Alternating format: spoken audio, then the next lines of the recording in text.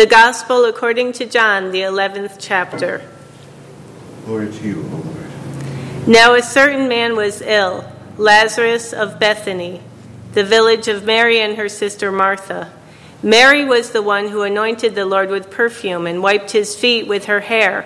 Her brother Lazarus was ill. So the sisters sent a message to Jesus, "Lord, he whom you love is ill." But when Jesus heard it, he said, "This illness does not lead to death. Rather, it is for God's glory, so that the chosen one may be glorified through it." Accordingly, though Jesus loved Martha and her sister and Lazarus, after having heard that Lazarus was ill, he stayed 2 days longer in the place where he was. Then, after he said this to his disciples, "Let us go to Judea again." The disciples said to him, "Rabbi, the authorities were just now trying to stone you, and are you going there again?" Jesus answered, "Are there not 12 hours of daylight? Those who walk during the day do not stumble, because they see the light of this world. But those who walk at night stumble, because the light is not in them." After saying this, he told them, "Our friend Lazarus has fallen asleep, but I am going there to awaken him."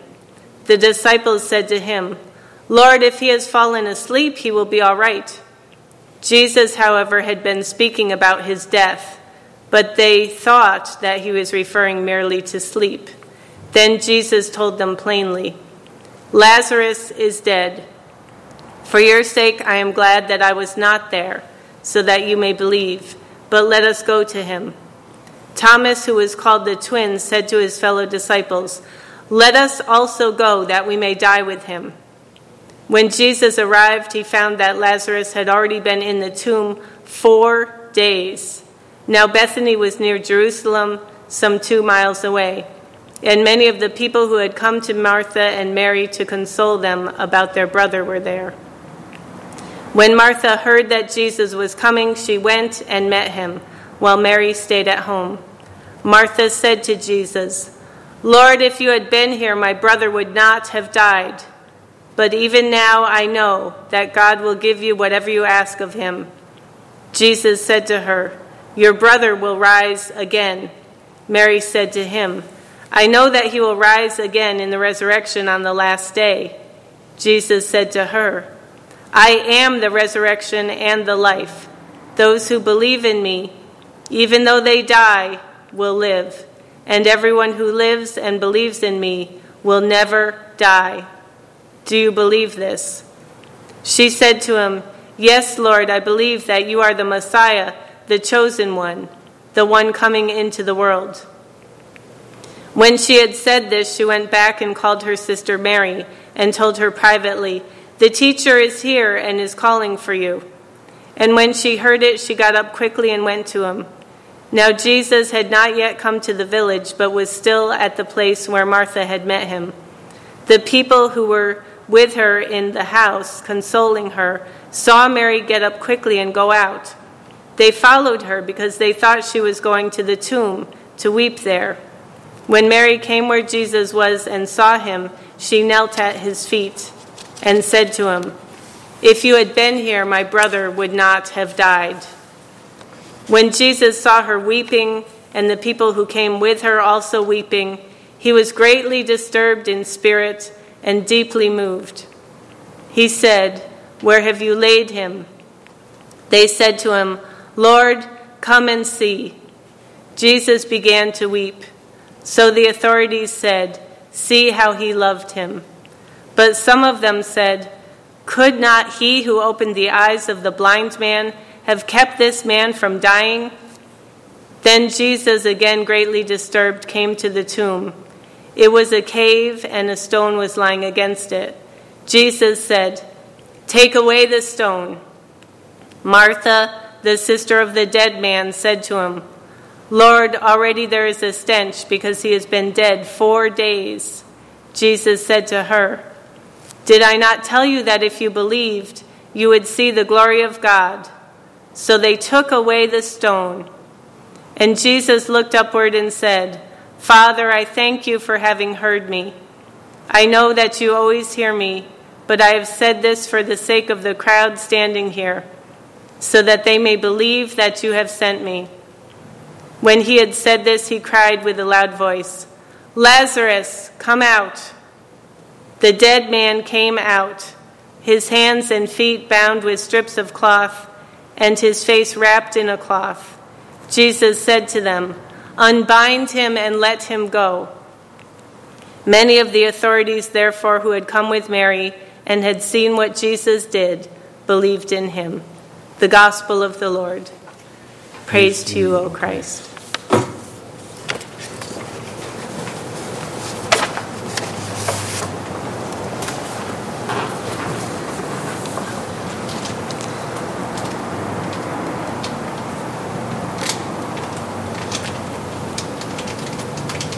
How are you all coping as we shelter in place to slow the spread of COVID-19 here in California?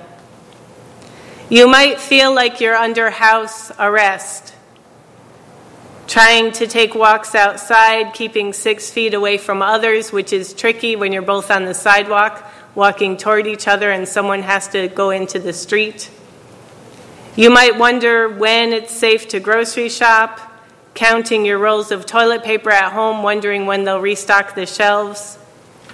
You might be worried about your parents, keeping in touch by phone because you cannot see them in person since they're far away, or you know that you should not go over and expose them to more germs. Maybe you're worried about your kids, little kids who can't go to playgrounds anymore or have in-person play dates. Maybe it's older children, youth who are trying to keep up with schoolwork, high schoolers who've had proms and graduations postponed or canceled. AP exams are a concern. How will we ever catch up? Will we ever get back to normal? Maybe you're trying to work from home.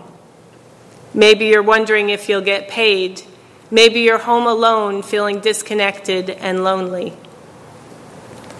Thank God for introverts who are relishing this time of solitude, who enjoy staying home alone with a screen or a book.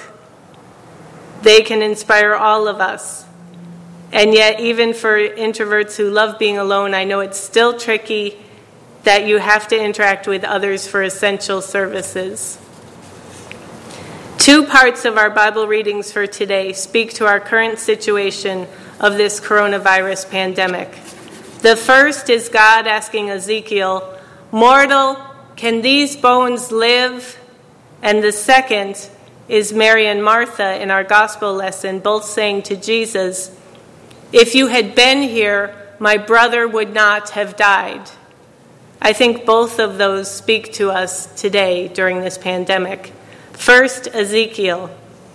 Ezekiel was a prophet led by God into a valley full of bones. The people of God are in exile. Their city has been destroyed, their nation conquered by Babylon. So many were killed that only dry bones remain, and the valley is full of the dry bones. So God calls Ezekiel right into that valley of dry bones and asks Ezekiel, "Mortal, can these bones live?" And Ezekiel gives a very wise answer saying, "O Lord God, you know." And then God tells Ezekiel what to do. Prophesy. Prophesy to the bones. And God tells Ezekiel how to prophesy. Then through that prophecy, God acts and takes the scattered dry bones and reconnects them bone to bone and puts flesh on them. And then God gives them breath and they lived. A multitude and a whole nation was restored. Our second Bible reading to look at today is about Lazarus. Lazarus and his 2 sisters, Mary and Martha, are very close friends with Jesus. He goes to their house in Bethany. He eats with them. He has fellowship with them. They are not part of the 12 disciples. They're extra friends on the side, which almost makes it seem like they're even closer to him. But a terrible thing happened. Lazarus has died. Now Jesus, the last time he had been visiting that area near where they lived, was almost stoned to death. So he left the area to go to a safer place. And then from that safer place, Jesus hears that Lazarus is ill. And Jesus waits 2 days to go see him. And when he finally gets there, Mary and Martha both say to him separately, "If you had been here, my brother would not have died." All are in the tomb of despair, like the dry bones in the valley. Jesus sees their despair, and Jesus sees our despair. Jesus goes to the tomb and weeps. Jesus is greatly disturbed. Then Jesus looks up to heaven and prays to God. And then he yells toward that tomb, "Lazarus, come out." And Lazarus is alive again, not resurrected, but resuscitated for this life, like people on breathing machines who live through coronavirus. They are resuscitated for this life. Jesus is present with us too during this coronavirus pandemic. Jesus weeps with us, Jesus hears our prayers, and Jesus will see us through these trying times.